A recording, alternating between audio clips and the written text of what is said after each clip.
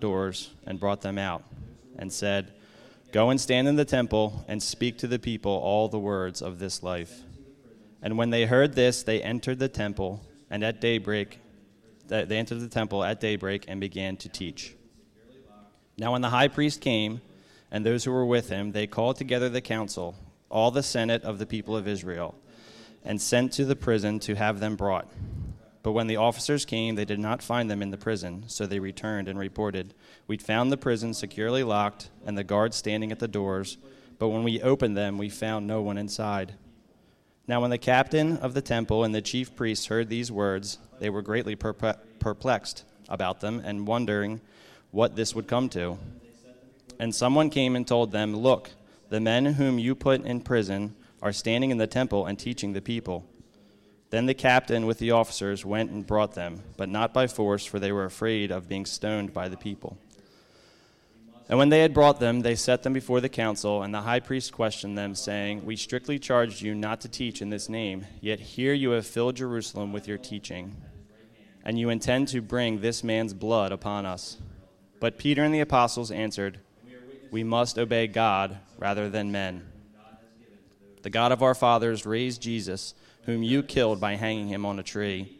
God exalted him at his right hand as leader and Savior, to give repentance to Israel and forgiveness of sins. And we are witness to these things, and so is the Holy Spirit, whom God has given to those who obey him." When they heard this, they were enraged and wanted to kill them. But a Pharisee in the council, named Gamaliel, a teacher of the law, held in honor by all the people, stood up and gave orders to put the men outside for a little while. And he said to them, "Men of Israel, take care what you are about to do with these men. For before these days, Theudas rose up, claiming to be somebody, and a number of men, about 400, joined him. He was killed, and all who followed him were dispersed and came to nothing. After him, Judas the Galilean rose up in the days of the census and drew away some of the people after him. He too perished, and all who followed him were scattered. So in the present case, I tell you, keep away from these men and let them alone.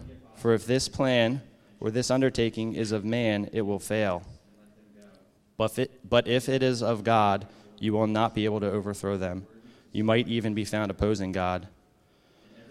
So they took his advice, and when they had called in the apostles, they beat them and charged them not to speak in the name of Jesus, and let them go. Then they left the presence of the council, rejoicing that they were counted worthy to suffer dishonor for the name. And every day in the temple and from house to house, they did not cease teaching and preaching that the Christ is Jesus. Let's pray. Father, thank you for your word. Thank you for the apostles and for other men and women since them who have chosen to obey you rather than men to further the gospel. We thank you for your hand being on all of history, and we praise you for the words of the Pharisee here that are so true, that any plan that is of you cannot be overthrown by men. We ask that you would be with Jason now and give him the words to preach and prepare our hearts and minds to hear what you would have to say to us. In Jesus' name we pray. Amen.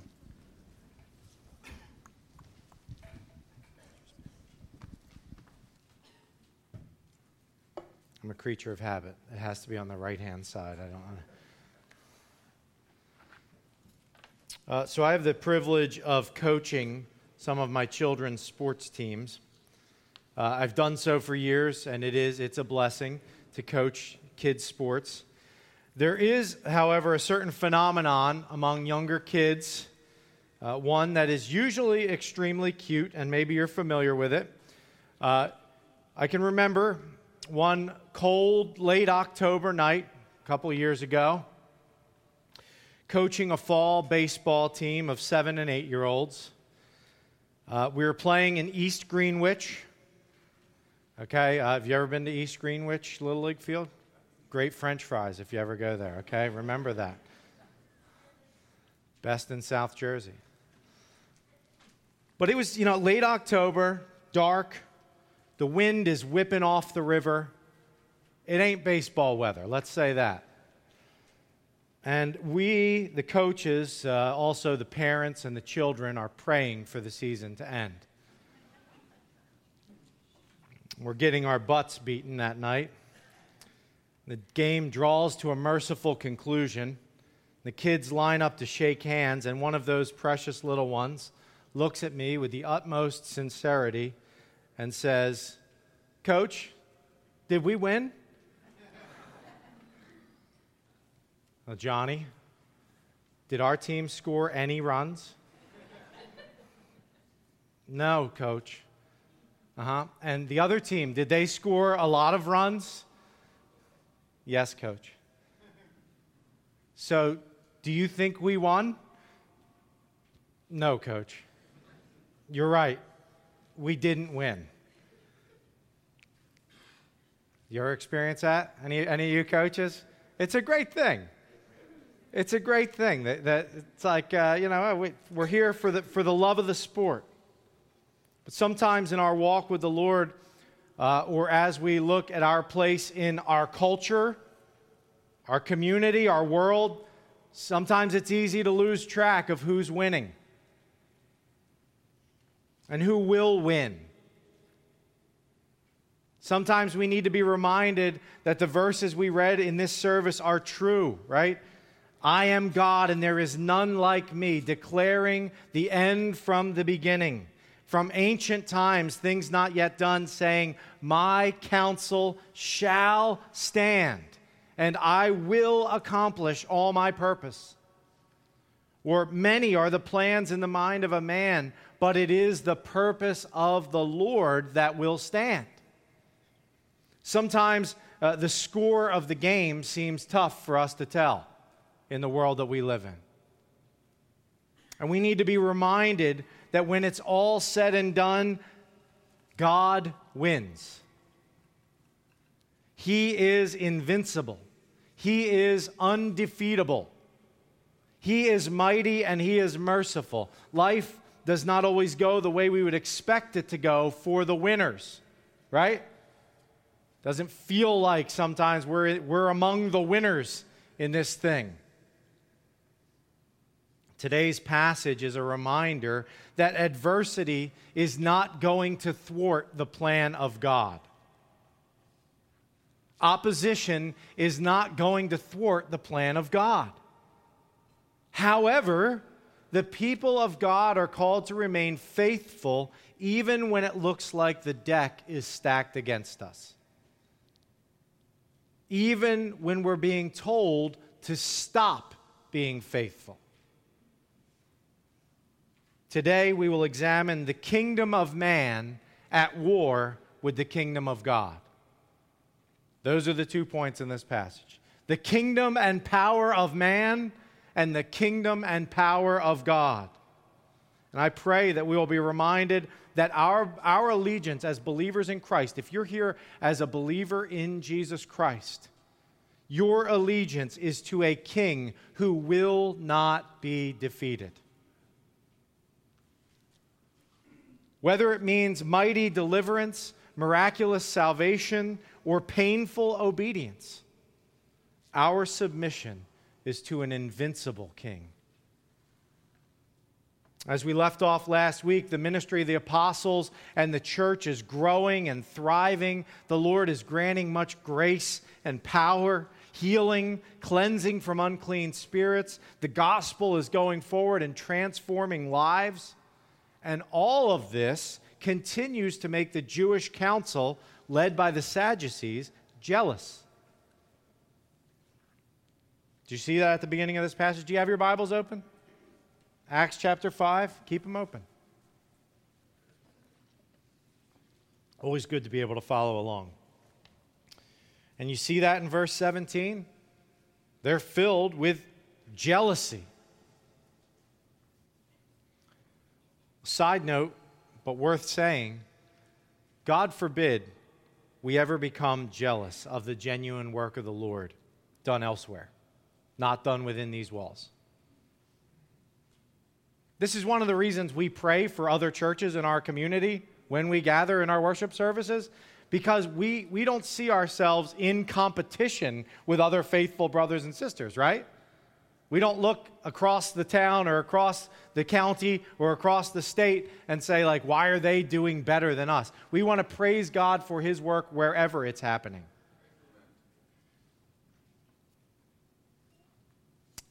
The success of others is not something to be jealous of. It's something we should rejoice in. But the Sadducees and the Jewish council, they were not rejoicing in this work. They were not happy about this. This was about them and their thing. We talked about this a few weeks ago in the beginning of chapter 4. This was all about them. The apostles' teaching and preaching was gaining a following, and they were taking people away from them. They were saying that this Jesus, who they had put to death, he's now alive and ascended. They were saying that Jesus is actually the fulfillment of the Jewish scriptures, and that the religious leaders had missed it to the point that they had actually killed the one that their own scriptures had been speaking of and pointing toward. The Sadducees were frustrated for multiple reasons. First of all, they didn't even believe in a resurrection. So this whole resurrection nonsense was a problem for them. They didn't believe in resurrection. But they're also frustrated that this was a threat to their power. This was a threat to the thing they had going. They had a good working relationship with the Roman government. And as long as things stayed status quo, they were happy because they were the ones in charge. And this new movement was a threat. And in this passage that Steve just read for us, we see that they turn the heat up a little further from chapter 4. In chapter 4, Peter and John were arrested for healing a man in Jesus' name. They testified before the council, and then they were released with the charge not to speak in that name anymore. To which Peter and John replied at the time, "Whether it is right in the sight of God to listen to you rather than to God, you must judge. For we cannot but speak of what we have seen and heard." So Peter and John were released at that point without further incident. Because, why were they released without further incident? What was the issue? Why didn't the council do more to them? They were afraid. They were afraid of the people. And we see in this passage also that they're still afraid of the people. When do we see that they're afraid of the people? What are the people going to do to them maybe in this passage?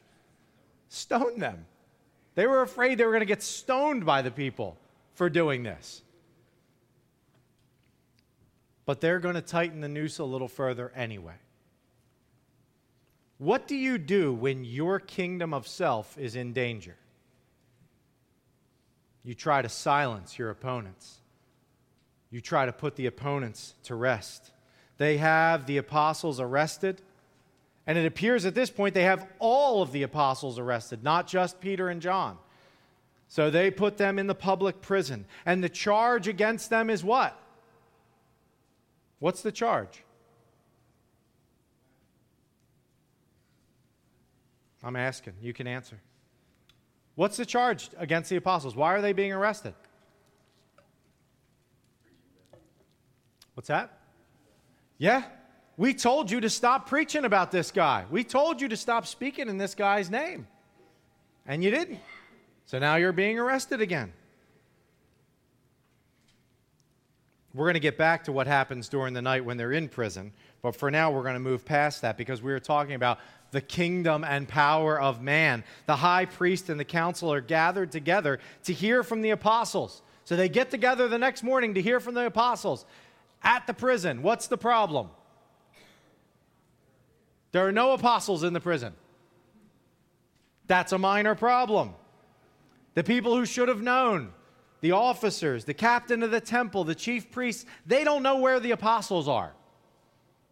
Where did they find them? Exactly where they were supposed to be. In the temple, following the Lord's orders and teaching again. And the question you would ask, maybe, if you were them, is, what? How did that happen, right? Wouldn't that be the first thing on your mind if you were one of them? Don't you think? Maybe. Probably wouldn't be if you were trying to protect your kingdom. But it should have been the first question on their mind. How are they not here? How did they get over there? But when the kingdom of self gets threatened, you don't let little things like rational thought or the truth get in the way of what you want. You know how it is when you want to live for yourself, when you're your own God. Rational thinking stops. You don't want to be confronted with truth when you're living for yourself. You want to be happy in your own private little world, ruling your own life.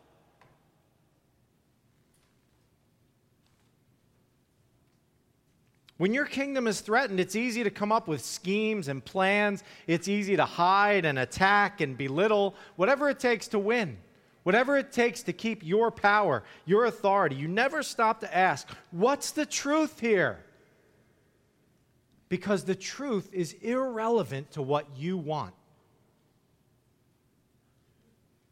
So despite the fact that they are greatly perplexed, it says, I thought it was interesting to note the different adjectives. That's a good, all my English teeth. Let's go with adjectives that are used to describe the religious leaders in this passage. We have they're jealous, they're greatly perplexed, they're afraid, and they're enraged. That's the things that happen in this passage with these leaders. But they're perplexed by the apostles' absence from prison. But what they do is they just send to the temple and say, all right, bring them back. Nobody asks. They don't ask how they got out. Better not to think about that kind of stuff. They go right at the charge again. You need to stop speaking in the name of Jesus. We told you to stop speaking in the name of Jesus. Why aren't you stopping? Because the kingdom of man is in stark opposition to the kingdom of God, there will be times when we are forced to choose between faithfulness to God and obedience to man. The apostles prayed in chapter 4 for boldness to speak the word after they were told not to. We too, brothers and sisters in Christ, must pray and arm ourselves with the same purpose. I've said it before. I like being liked.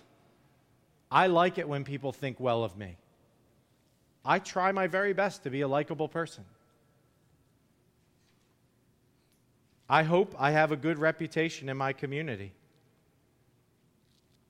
But if the day comes when I am told to change the message, or I can't be that little league coach anymore, or I can't be an owner of a business that has any respect in the community, or I can't have tax-exempt status, that we can't have it as a church, or we need to shut up or they're going to close our doors. If that day comes, then our answer is we must obey God rather than men. If in our town we are thought ill of because we remain faithful to the truth, I try to always make sure it's clear.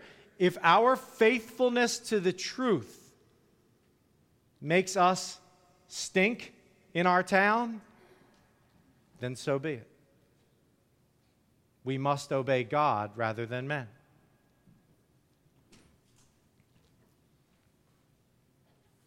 There's lots of applications to that.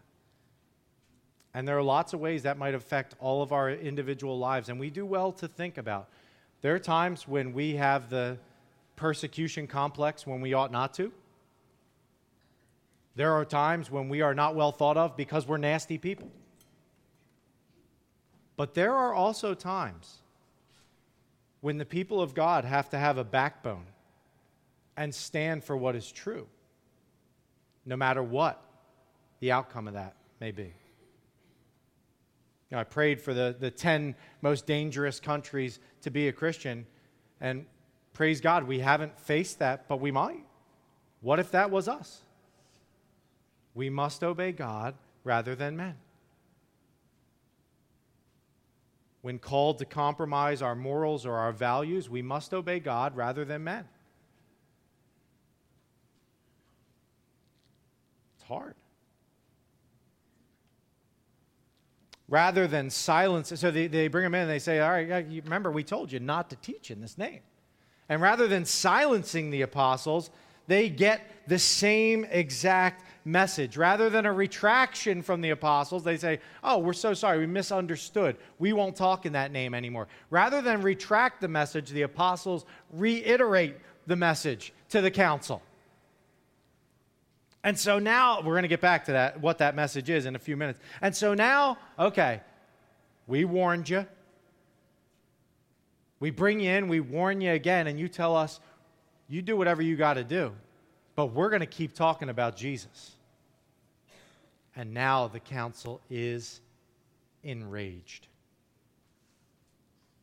The apostles say, you can tell us that you've heard that we're putting Jesus' blood on you. And what we say to you is, yep, we are.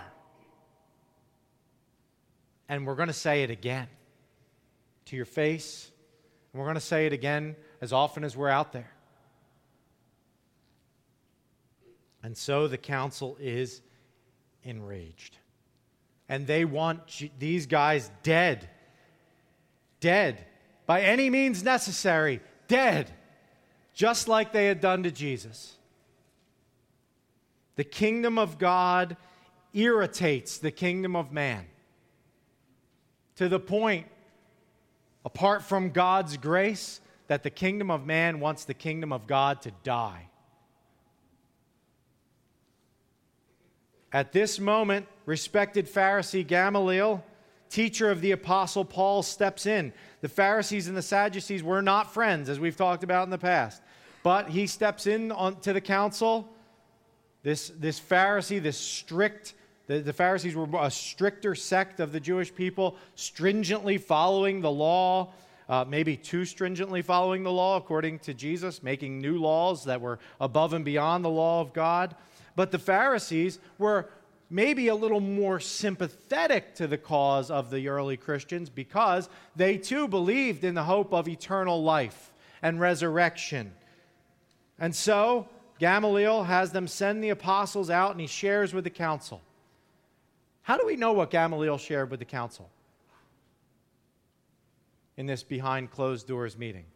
Charlotte? The Bible tells us. And how did Luke find that out? How did Luke get that information? Could have been from Paul. Paul could have very well been in that behind closed doors meeting.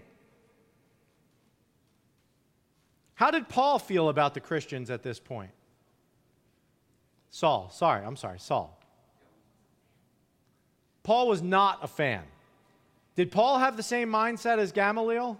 Did Paul say, like, hey, let's just see how this whole thing plays out? You're going to see in a passage that we read in about a week or two, I can't remember if it's next week or the week after, that Saul, was breathing out murderous threats against these people. He wanted them dead. But Gamaliel says, he brings up these two guys, Theudas and Judas. Now, before you read the book of Acts, can you tell me everything you knew about Theudas and Judas? This isn't Judas Iscariot. This is another Judas. Tell me everything you knew about Theudas and Judas before you read the book of Acts. Anybody have any input? I'm going to go ahead and guess that the answer is nothing. You knew nothing about these guys. That's what I knew. Maybe if you are like an absolute historical buff who has scoured the historical works of that day, you might have heard of them, but you might not even know who they were talking about. Because guess what? In my reading, my studies, there were lots of guys named Judas who professed to be something special in that time. Hundreds of guys rising up and saying, I'm him. I'm the Messiah. I'm the promised one. Claiming to be somebody is what Gamaliel said. Claiming to be somebody at that time. So it's good to stop here and ask this question. Why is it that you have no idea who Theudas and Judas are, but you do know who Jesus is? Why is that?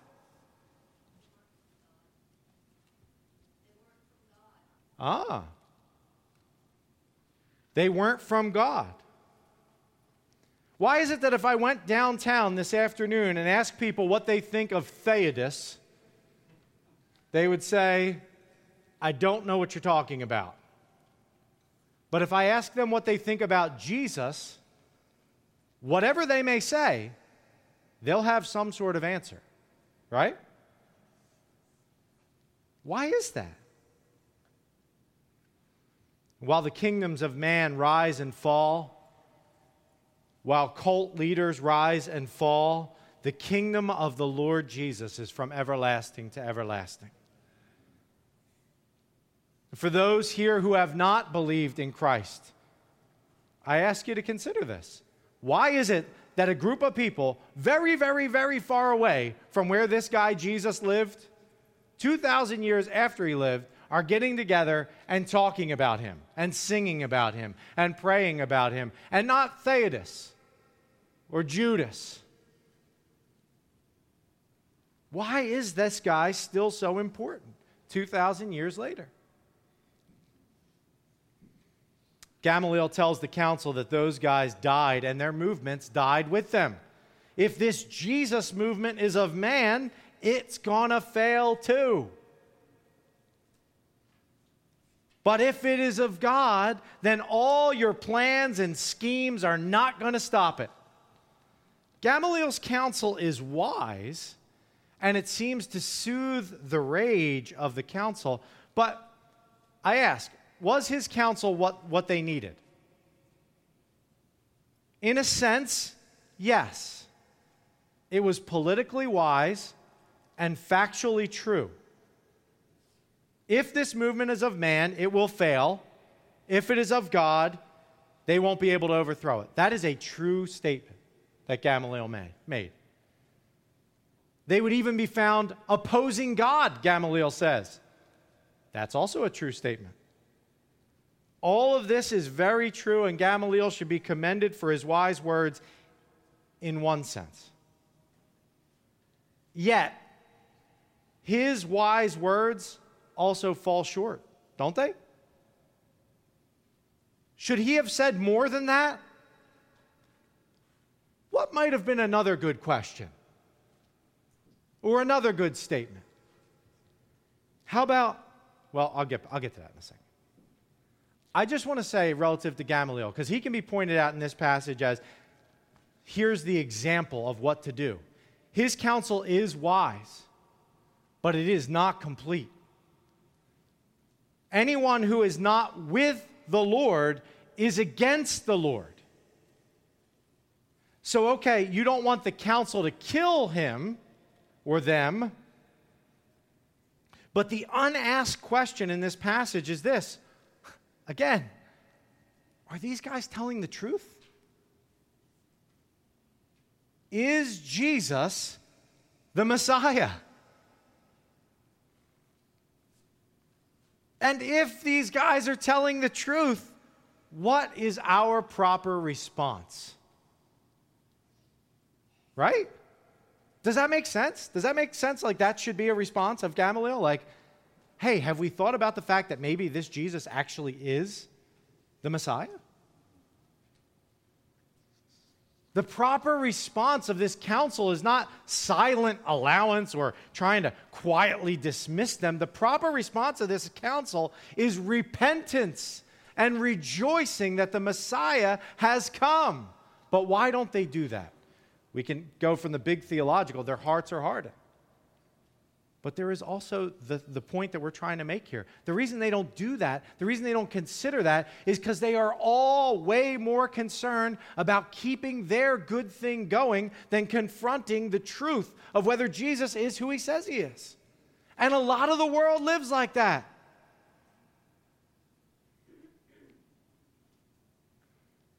The proper response of Gamaliel will be to say, the one we've waited for has truly come.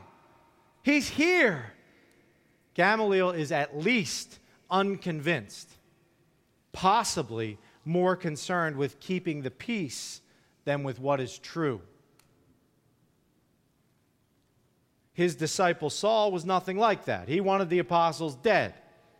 But Gamaliel stands for us as another representation of the kingdom and power of man, the one who says, let's not rock the boat.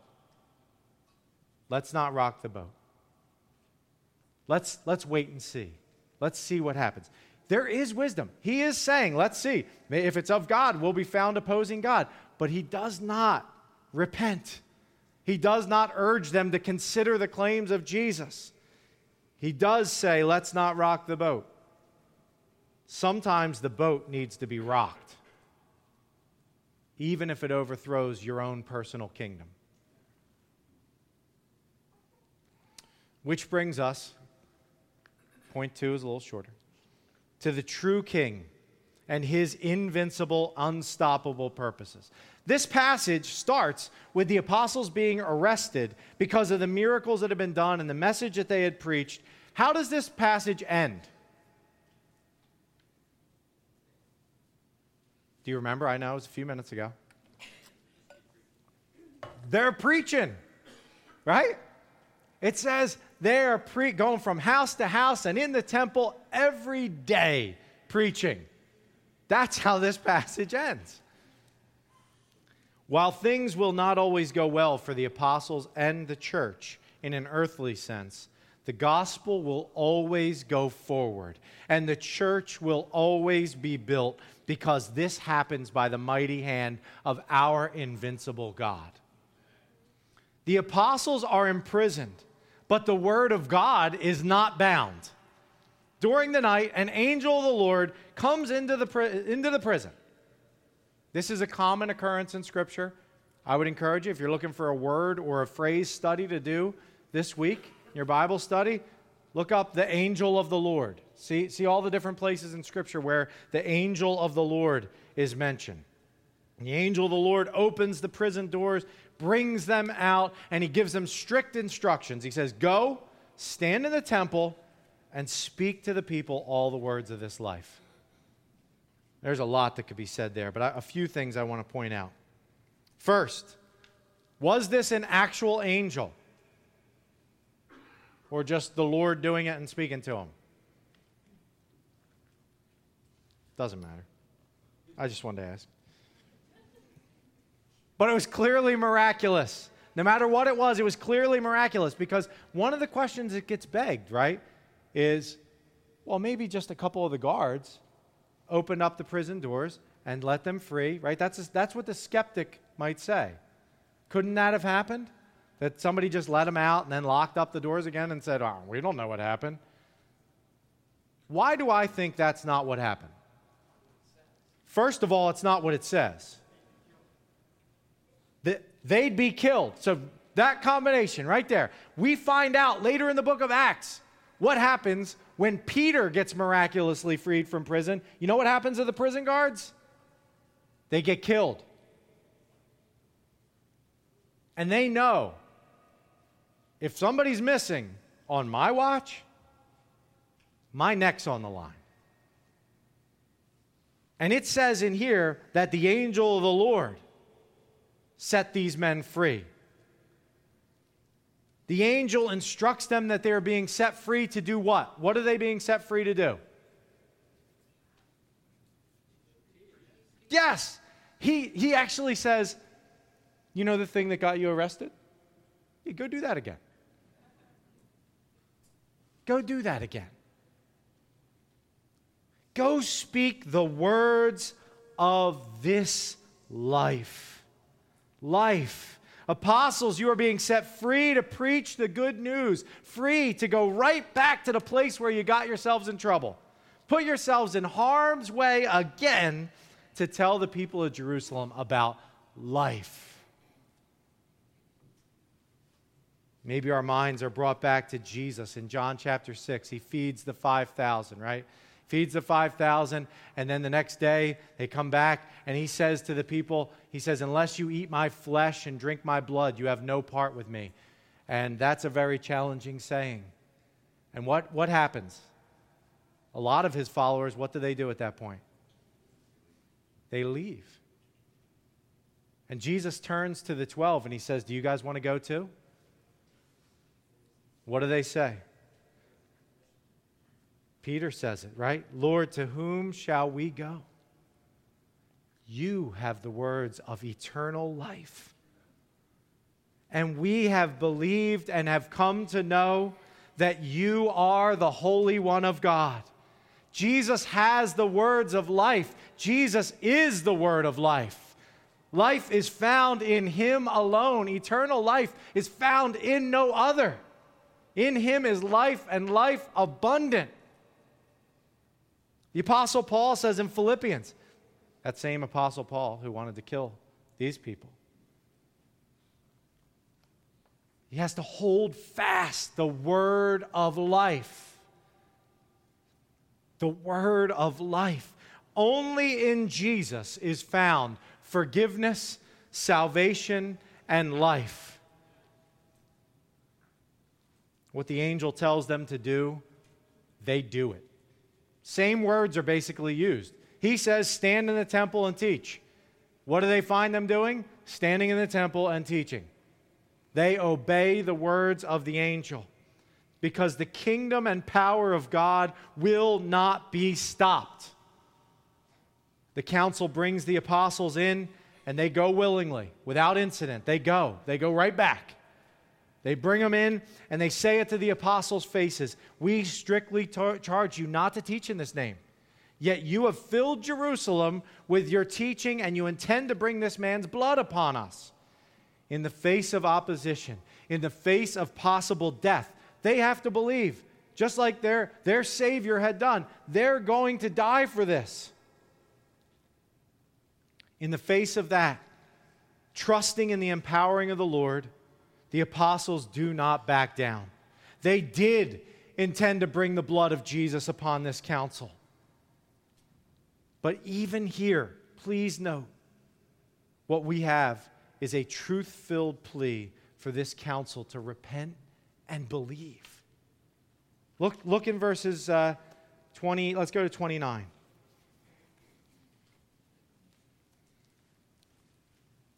Peter and the apostles answered, we must obey God rather than men. The God of our fathers raised Jesus, whom you killed by hanging him on a tree. God exalted him at his right hand as leader and Savior to give repentance to Israel and forgiveness of sins.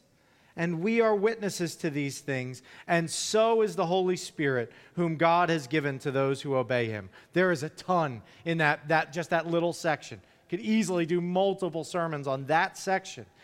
But what the apostles are saying, Peter is saying, the God of our fathers, again, you hear that familial, that, hey, we are brothers.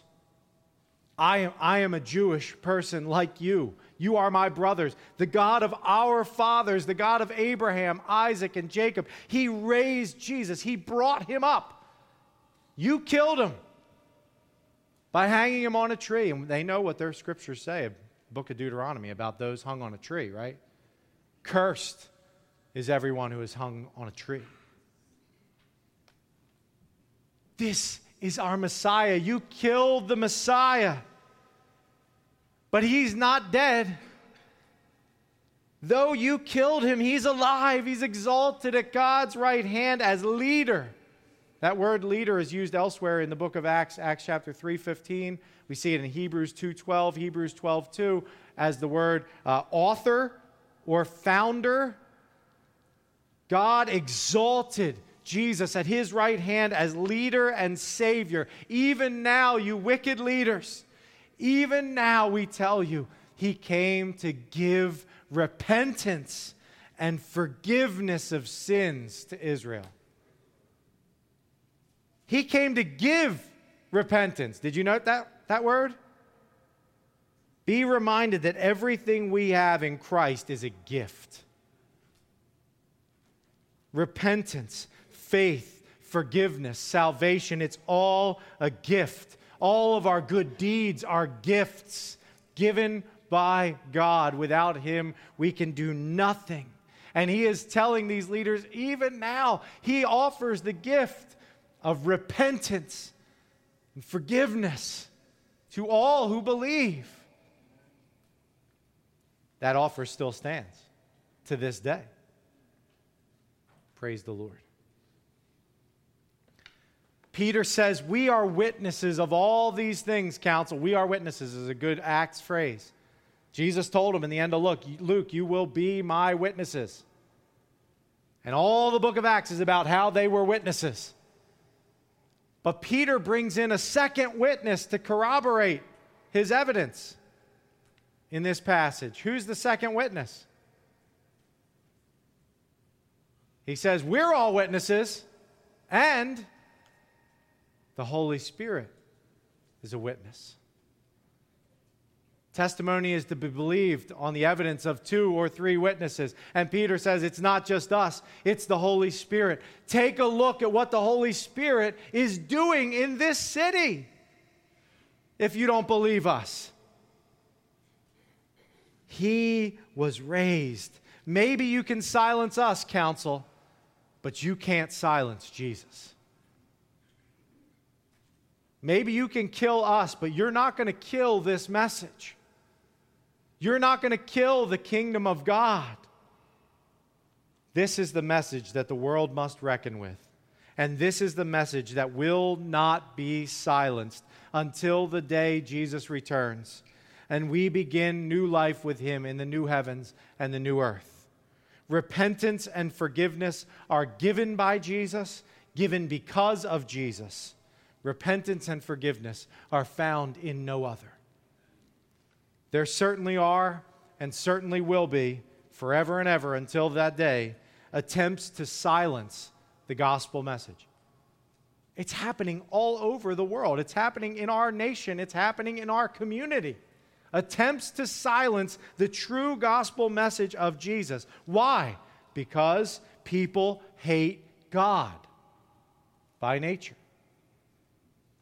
The kingdom of man is always at war with the kingdom of God. We should not be surprised by that.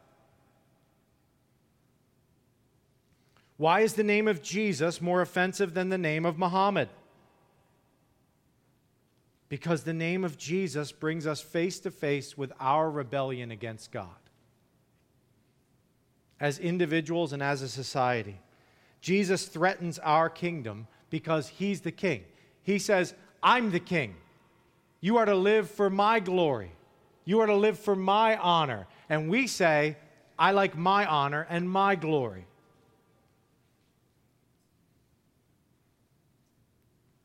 I want to do what I want to do, and I don't want to think about the truth. That's how the world lives. That's how we live apart from his grace, right? I don't want to think about those things. I want to have fun today.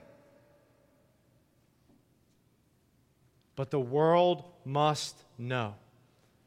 Brothers and sisters all over the world right now suffer greatly to get this news out. The news that the king we rebelled against, his kingdom will not be defeated. Jail will not stop it. We will still preach. Beatings will not stop it, right? Did you see they turned it up? And they didn't just release him today, right? They beat him. And then they released him. And beatings are not like, hey, don't do that. What was a beating in that time? A whip. How many times? 39 times with a whip with shards of pottery tied to the end of it on their bare backs. That's a beating. And what did they do when they got beat? They rejoiced at being counted worthy to suffer dishonor for the name. That's amazing. That's grace. They rejoiced. Death will not stop the kingdom of God, as the gospel will still go forward. Here we are, 2,000 years later. You read through the history of the church, it's an amazing thing that we still have the gospel. But it's not amazing because God will not be defeated. The beatings continue, and the preaching continues, and the kingdom grows. And in the midst of the hate of the religious leaders, an offer of mercy is extended to them and to us. Believe in this Jesus. Repent, find forgiveness, and the offer still stands today. Jesus is the King of an invincible kingdom. Brothers and sisters, take heart. You are a part of that kingdom by grace through faith. Take heart, because even when it looks like everything around you is crumbling, His kingdom will endure forever. Trust God and obey in all circumstances, knowing that He will provide for every need, and He will win. He wins. We win by grace. Gamaliel was right. There would be no stopping this undertaking. We are evidence of that. Praise the Lord. Let's pray. Thank you, Heavenly Father, that your kingdom is forever. Thank you. We certainly don't look at ourselves as any better than the people in this passage. Apart from your grace, we're exactly like that. Living for the kingdom of self, living to satisfy our lusts for power or popularity or whatever it may be. Father, bring us face to face with ourselves. Remind us that your kingdom is eternal. Thank you for your grace that we've experienced through the Lord Jesus.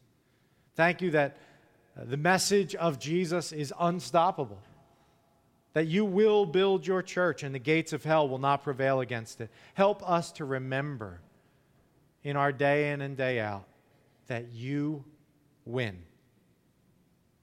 Help us to be faithful representatives of your kingdom in all that we say and do. Pray in Jesus' name. Amen.